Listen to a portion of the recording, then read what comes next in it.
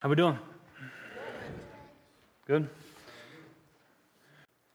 Today, what I want to do is we've paused the Ten Commandments just for a bit, just for 1 week. And in this Ten Commandments series, the pause in which we're taking here is we just went through the first four commandments.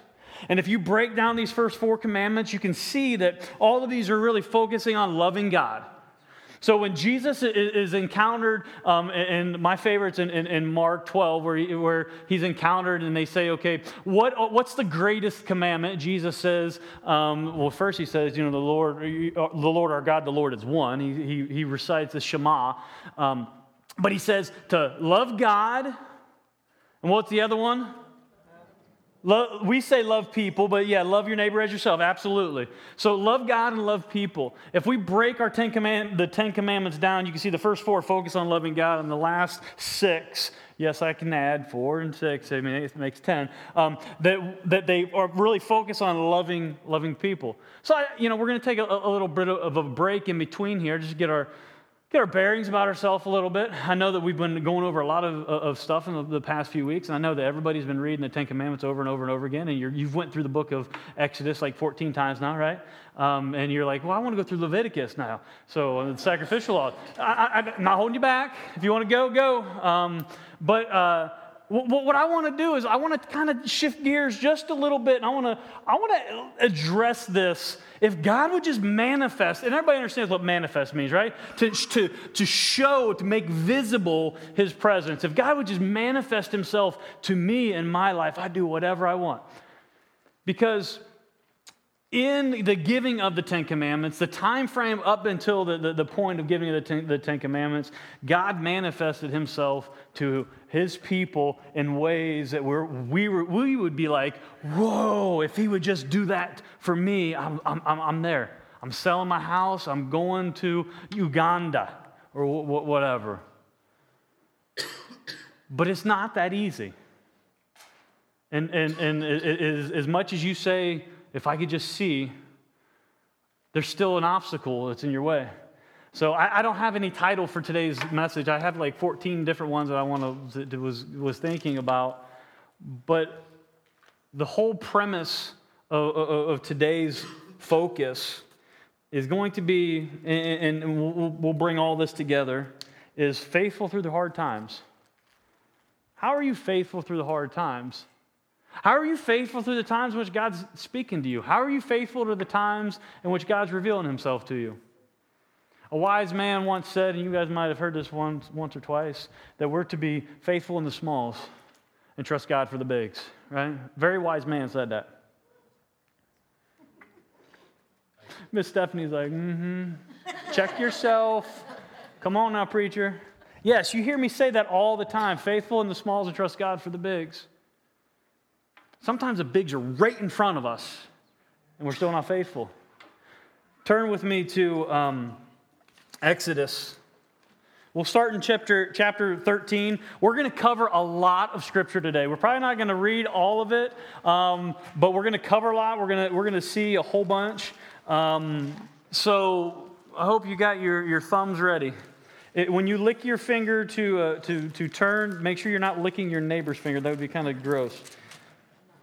But what I want us to understand is when we're approaching this, and because here's what we get. We get this image and this picture of Moses up on top of Mount Sinai. We get this picture because the mountain is covered with cloud, and he's meeting with God up on top of Mount Sinai. When we think of the Ten Commandments, that's what we have a tendency to go to automatically.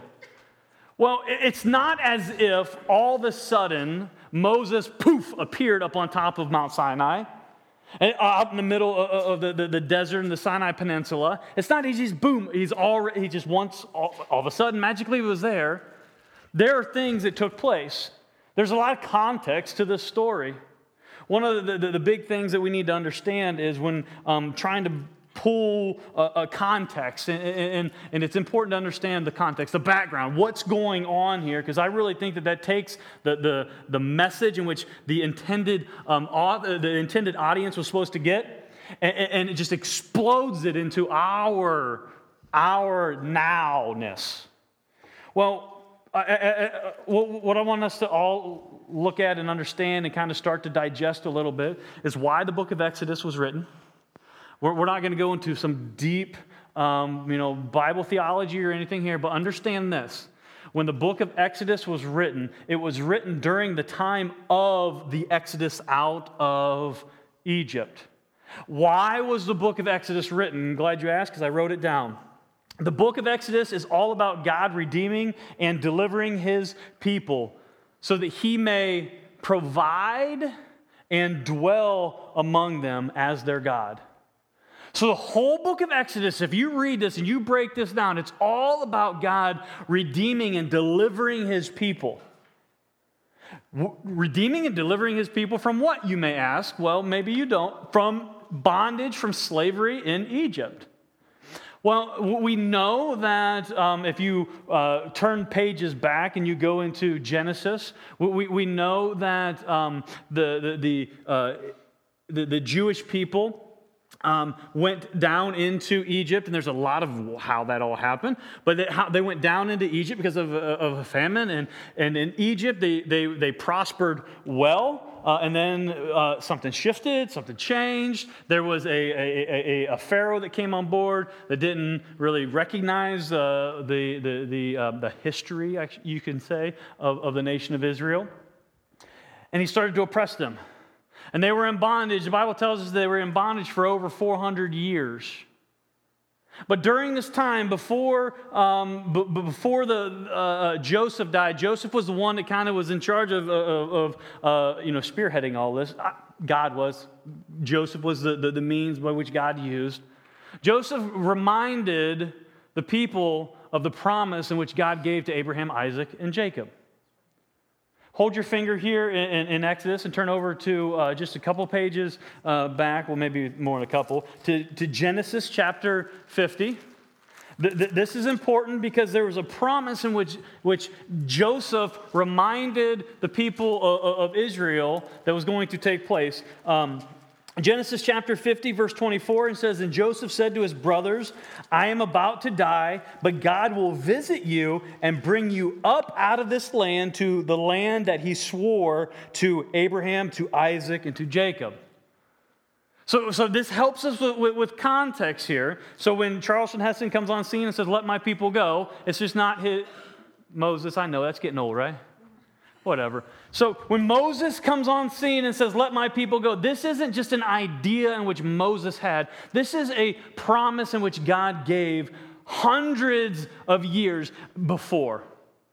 A long time before. So when Moses comes and he does say, "Let my people go," and the Pharaoh says, "I ain't going to do it," over and over and over and over and over again. The Bible tells us that Pharaoh's heart was hardened. After the sixth plague, it says that the heart of Pharaoh was hardened, that God hardened his heart. Well, we know that there's a few other plagues. There's four additional plagues, so there's 10 plagues altogether that took place. And these 10 plagues were to show the nation of Egypt, to show the Pharaoh who was God. Because you have to understand that Pharaoh thought he was God. So God says, no, what I'm going to do is I'm going to deliver my people. And the way in which I'm going to deliver my people is I'm going to manifest myself in a way in which it's never been done before. Well, we know how it all culminates, and it comes to the end of the 10th plague, the death of the firstborn. And Pharaoh finally says, "Get out." And when Israel leaves Egypt, there are quite a few Jewish people by then. The estimates from what we know in Scripture, and the evidence we've been given in Scripture, is probably about 2.5 million Jewish people coming out of Egypt at this time. But I love how Moses writes about this in Exodus, and remembering why he's writing is to encourage this generation as they're going through the wilderness, and as they're going to enter into this promised land. He encourages them by reminding them of some things. Look at verse 17, Exodus chapter 13, verse 17. And mind you, I'm covering a whole lot of stuff here in a short amount of time because I want to get somewhere with this. I promise.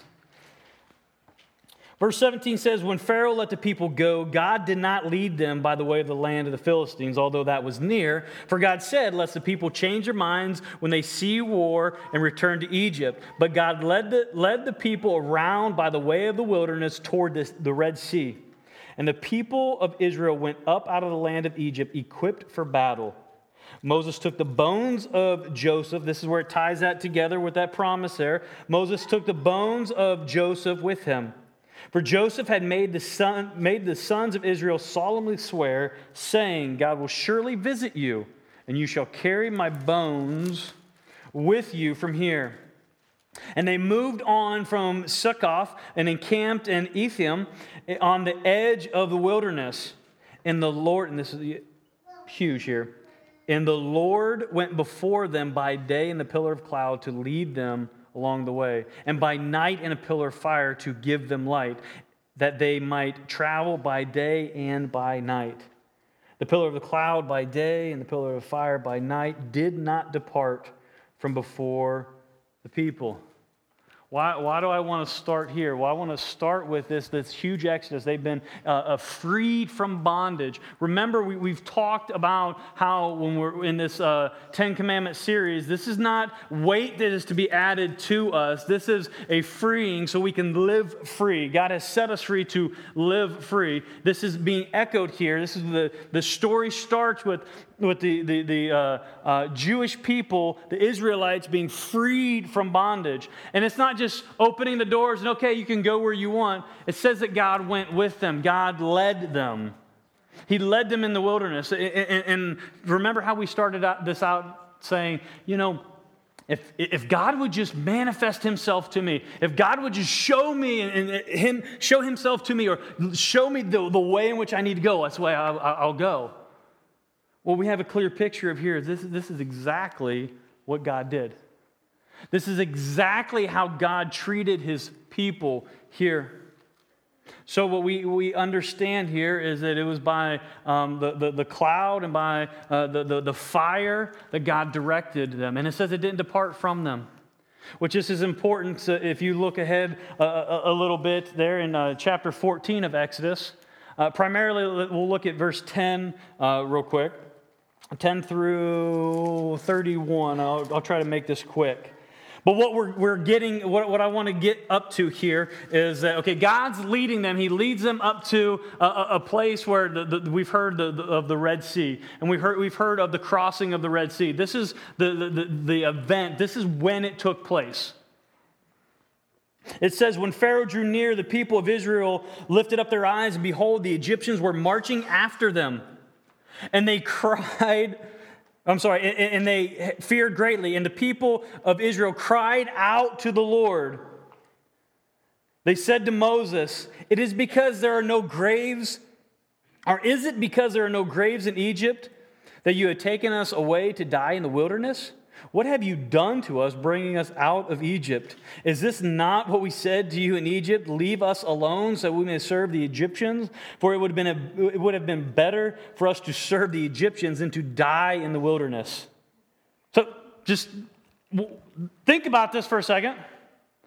When they were marching out of Egypt, trumpets blowing and whatever, they're all happy. Everything is hunky-dory, right? The pillar of the cloud is before them during the day, and the fire is before them by night, and they're marching, they're going, and woohoo, this is great. But then all of a sudden, they got a little bit of controversy ahead of them. They got an adversary that's creeping up on them. They got a situation on their hands, right? Look how they respond to that situation.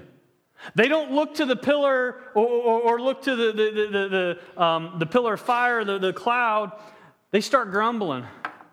God has manifested himself to them. He's been leading them. And what do they do when they're faced with controversy or they're faced with a situation? What did you do to us, Moses? See, I told you we should have stayed there. Anybody who's married has heard that once or twice, right? I told you so, right?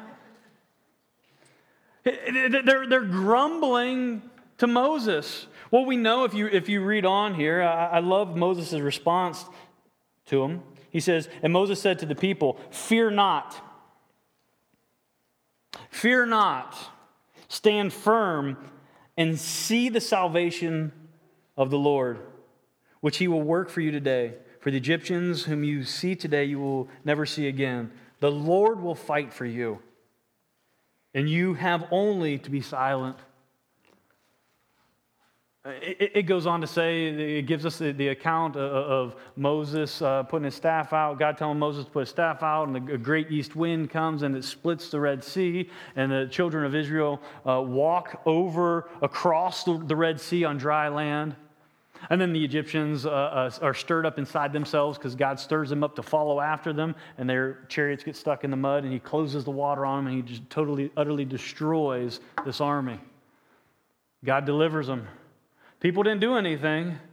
It said that God went before them and is fighting. It says that the Lord will fight for you. God didn't just leave his people there to fend for themselves. God, he manifested himself to them, and then I'll say this, he came through on his promise. How many times do we get burdened down? We'll say, I'm a Christian, I have faith, I'm trusting the Lord, I'm trusting the Lord. And when the stuff hits the fan, you're like, the people of Israel here, why am I here? I should have stayed over here. And that faith and that trust that we say is there, just goes out the window. And we start grumbling. God, why'd you do this to me? You know, if this was an isolated incident, it would be one thing. But if you turn over just not even a page to chapter 15, verse 22. So after God delivered them from Egypt, after God has delivered them from the Egyptian army, after they've seen they're still seeing the cloud and the fire, and they've seen God wipe out this army of the Egyptians, they get to a place and it says, "Then Moses made Israel set out from the Red Sea, and they went into the wilderness of Shur. They went 3 days into the wilderness and found no water. When they came to Marah, they could not drink the water because it was bitter. Therefore it was named Marah. And the people grumbled against Moses, 'What shall we drink?'" There's a pattern here, right? We're picking up on this a little bit. "And he cried to the Lord, and the Lord showed him a log, and he threw it into the water, and the water became sweet." All right, again, so the people, God's manifested himself to the people. He's guiding them through the wilderness. They get to another situation. And we'll just call it situations for now. They get to another situation where they have no water to drink. What is the first thing they do? They grumble. I know this is way detached from us because we never grumble about anything, right? That's right. Preach it, right? No, but they're faced with the situation. They just start grumbling about it. What does God do? God provides. Remember that this whole book is about God providing and dwelling with his people here. Turn over to chapter 16. In chapter 16, we see somewhat of the same thing going on. It says they set out for Elim, and all of the congregation of the people of Israel came to the wilderness of Sin, which is between Elim and Sinai, on the 15th day of the second month after they had departed from the land of Egypt. And the whole congregation of the people of Israel grumbled against Moses and Aaron in the wilderness. At least they brought Aaron into it this time, right? It's not all just against Moses. And the people of Israel said to them, What that we had died by the hand of the Lord in the land of Egypt, when we sat by the meat pots and ate bread to the full. For you have brought us into the wilderness to kill this whole assembly with hunger." What are they saying here? They're saying, we had food, we had shelter, we had all of this stuff. Yeah, we were in bondage, but we had all of this stuff. And you brought us out here, now we're going to die because we have no food.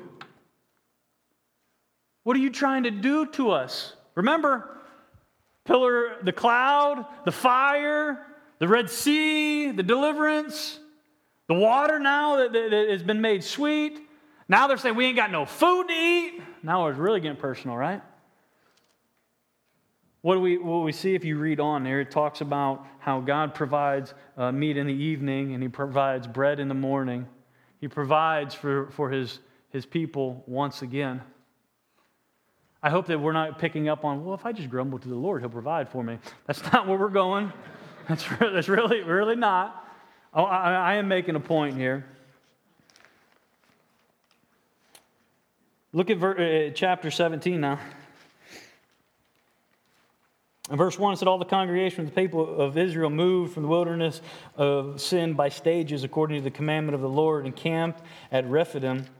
But there was no water for the people to drink. Therefore the people quarreled with Moses and said, give us water to drink. And Moses said to them, why do you quarrel with me? Why do you test the Lord? But the people thirsted there for water, and the people grumbled against Moses and said, why did you bring us out of Egypt to kill us and our children and our livestock with thirst? Moses cried to the Lord, what shall I do with these people? I've done that before. What shall I do with these people? Right? Now, what shall I do with these people? They're almost ready to stone me.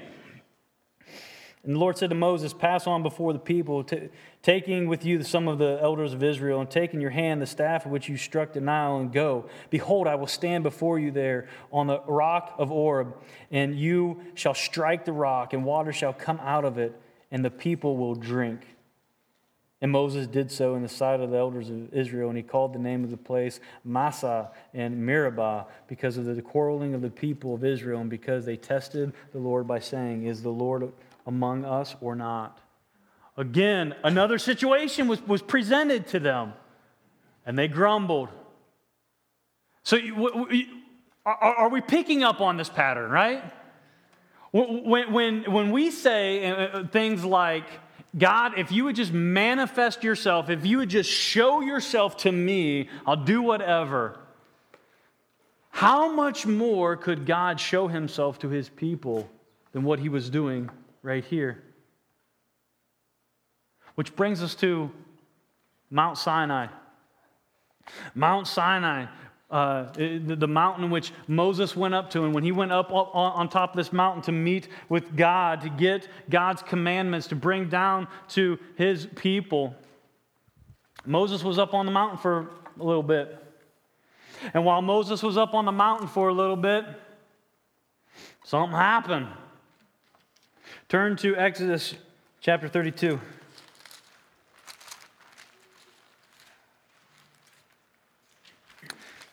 Exodus chapter 32. It says, when the people saw that Moses delayed to come down from the mountain, the people gathered themselves together to Aaron and said to him, up, make us gods who shall go before us. As for this Moses character, that's a little bit ad-lib there. As for this Moses guy, the man who brought us up out of the land of Egypt, we do not know what has become of him. So, Moses has taken them from Egypt. God has used Moses as the guide. Although we had the fire and we had the cloud and God's doing all this, God's used Moses to lead his people to Mount Sinai. The people are at the foot of the mountain. Moses goes up. He's up there for some time. He's up there for 40 days. During that time, they start to grumble again.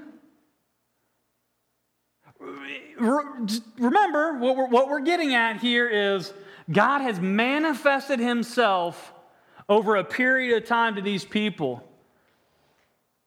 And now they're saying, well, we're not too sure. You know, I've talked to quite a few people about this, and the general, and I'll say misconception, it's what it is, the general misconception about the Exodus from Egypt and Moses being on the mountain speaking to the Lord, like there's a long time frame in between the Exodus and then the giving of the Ten Commandments, the rebellion of the people in making the golden calf. Well, it's September, right? Right now, September 10th. So, what were you doing 4 months ago? You could pretty much remember that, right? 4 months ago. Think about this. If God manifested himself to you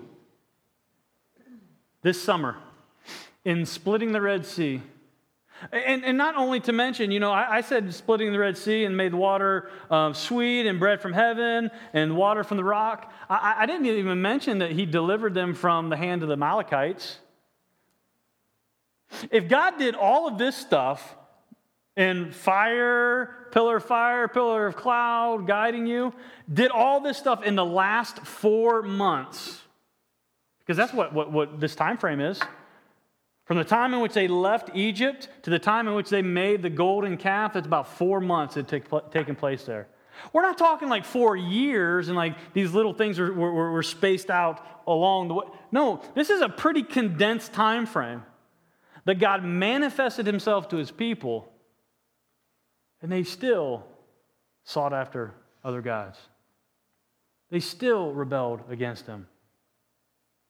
Why do I say this? Well, I think that what we can do is, and I hope that we've seen a picture that I was able to paint a picture for you here in the fact that these Israelites, these people of God, they're not much different than us at times. And the way in which they're not much different than us, I'll say this: the Israelites could not see past their situation to focus on what God had promised and prepared for them. God promised them, and he prepared a land for them. But they couldn't see past the immediate situation to what God had promised for them. I think that that's one of our biggest areas or our biggest obstacles in our own lives. We get so caught up in the right now. And I'm not saying that the right now doesn't matter. God has put you in the right now for a reason. But you can't get so focused on, what do they say? You can't get so focused on the trees that you miss the forest. We can't focus so much on the situation right now that we forget what God has ahead.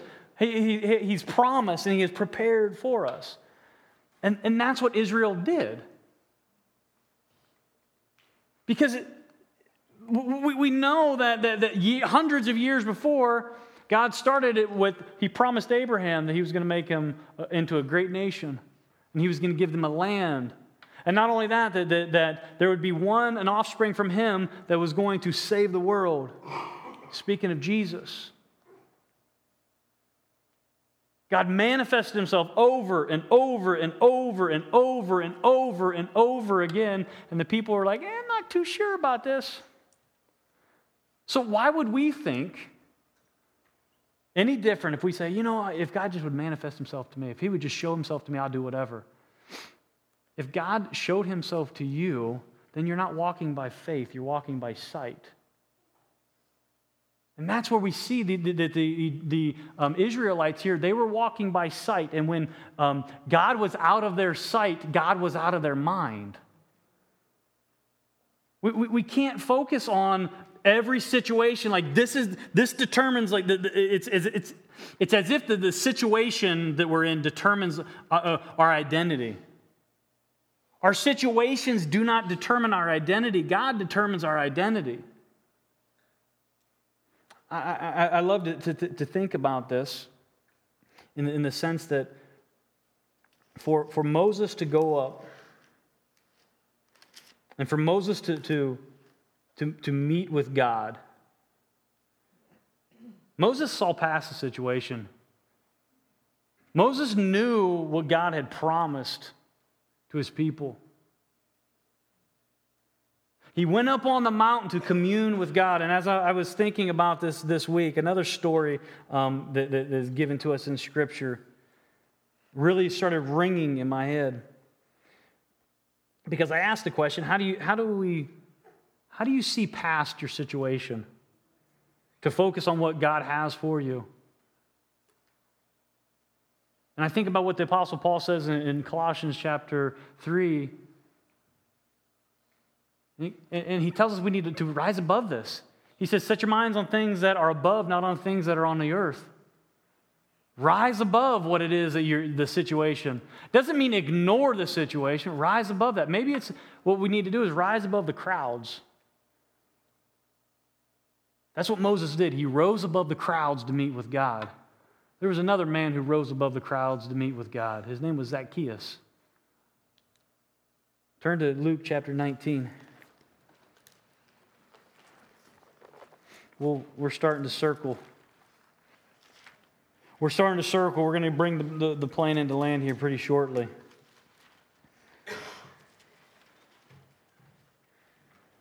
What I want you to hear, though, here is Zacchaeus was like, I don't want to say he was exactly like, he was like Moses in a way. Zacchaeus desired to see Jesus so much that he did whatever was necessary to accomplish it. Luke chapter 19.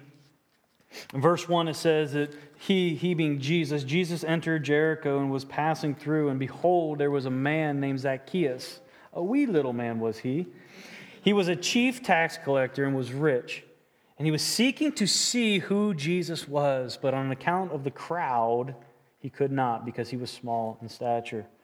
So he ran ahead and climbed up the sycamore tree to see him, for he was about to pass that way. And when Jesus came to the place, he looked up and said to him, Zacchaeus, hurry, come down, for I must stay at your house today. So he hurried and came down and received him joyfully. And when they saw it, they all grumbled, he has gone in to be guest of a man who is a sinner. And Zacchaeus stood and said to the Lord, behold, Lord, the half of my goods I give to the poor, and if I have defrauded anyone of anything, I restore it fourfold. And Jesus said to him, today salvation has come to this house, since he also is the son of Abraham. For the Son of Man came to seek and to save the lost. What was the response of the crowd when Jesus went in to dine with Zacchaeus? Murmuring, grumbling. Sounds familiar, right? I love thinking of this, and that Zacchaeus rose above the crowd to see Jesus. Moses rose above the crowd to see Jesus. That doesn't mean that we elevate ourselves to a position of, oh, I'm better than. No. Sometimes we need to rise above the situation to remember what God has for us, and so we can commune with God. Because what does the crowd normally do? The crowd normally just tells us what we want to hear. And it's usually just trying to make you feel good. And it's all grumbles. There's no truth in that. Here we see Zacchaeus, much like Moses, he rose above. And I think that's where we really need to focus in on and try to apply things. You know, we're talking about the Ten Commandments, and we're going to continue on the Ten Commandments next week. We're talking about this and understanding that it's the commandments that set us free. Christ has set us free, but by living by the Ten Commandments, we can live free.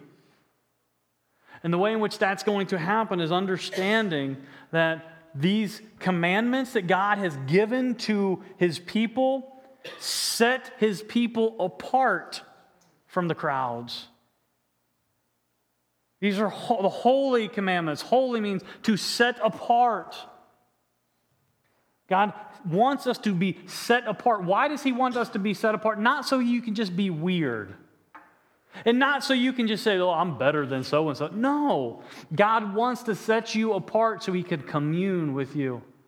So He can do like what He did with Zacchaeus. He can go in and dine with you.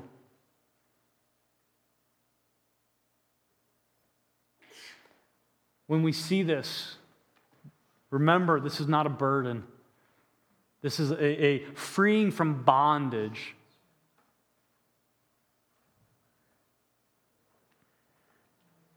For the Son of Man came to seek and to save the lost.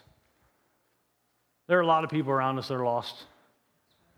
There are a lot of people that are now down in Florida and in Texas that are feeling lost. How does this all come together? We're called to be God's people. God has manifested himself. And no matter what situation is presented to us, God's still God. He's still in control. He's still got purpose. He's still got plan. Every single one of us that are sitting here right now, God has a plan and a purpose for you to do great things. But you have to see past the situations. See past the situations that are right here in front of your face that you're thinking, I can't get through this.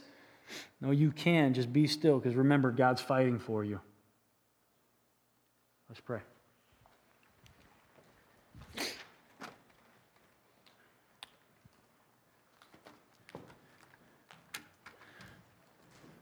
I'm going to have the elders come forward, and we're going to be taking communion as we've been.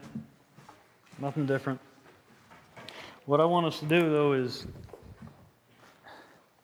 understand that, like, if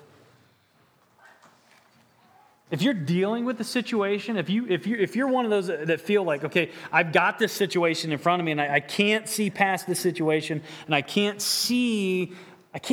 I know that God's promised me, but I can't see those right now. This is a time to have your shepherds care for you. So don't think that, well, my problem's just too little, or my problem's too big, or whatever. No, maybe you don't have a problem. Maybe that one of these dudes up here needs prayed for, and God's just laying on your heart to come up and pray for Jake. We all know that Jake needs prayer. Don't let obstacles present themselves to you like, I can't go pray, and I can't pray for this, and I can't. Grumble. God's manifested himself to you. God's speaking to you. God's speaking to us all. So I'll shut up. We'll get up, and we'll pray, and we'll do all this kind of good stuff. We'll take communion, and we'll continue in worship. Our Father God, we thank you. Lord, we do want to lift up our body to you. This body of believers, God, we want to be faithful to you. God, we want to take what it is that you've given us and be good stewards of that. God, we lift up our brothers and our sisters that are in the tragedy zones down in the South.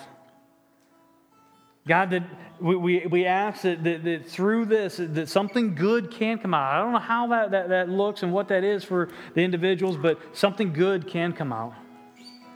God, then I pray for those who are lost. It says the Son of Man came to seek and to save the lost. God, use us as tools to seek the lost. God, let us not focus on our situation. Let us focus on your promise. Lord, as we're going to partake of the elements, God, as you have given us this as a time of remembrance of your broken body and your shed blood, God, we ask that we can, in a worthy manner, come before you and say, I want to remember what you're doing, what you've done, what you will do. God, I want to look past my situation and look to the promise. Father, we thank you. God, we love you. Spirit, we ask you continue to stir in us. Praise in your name, Jesus. Amen.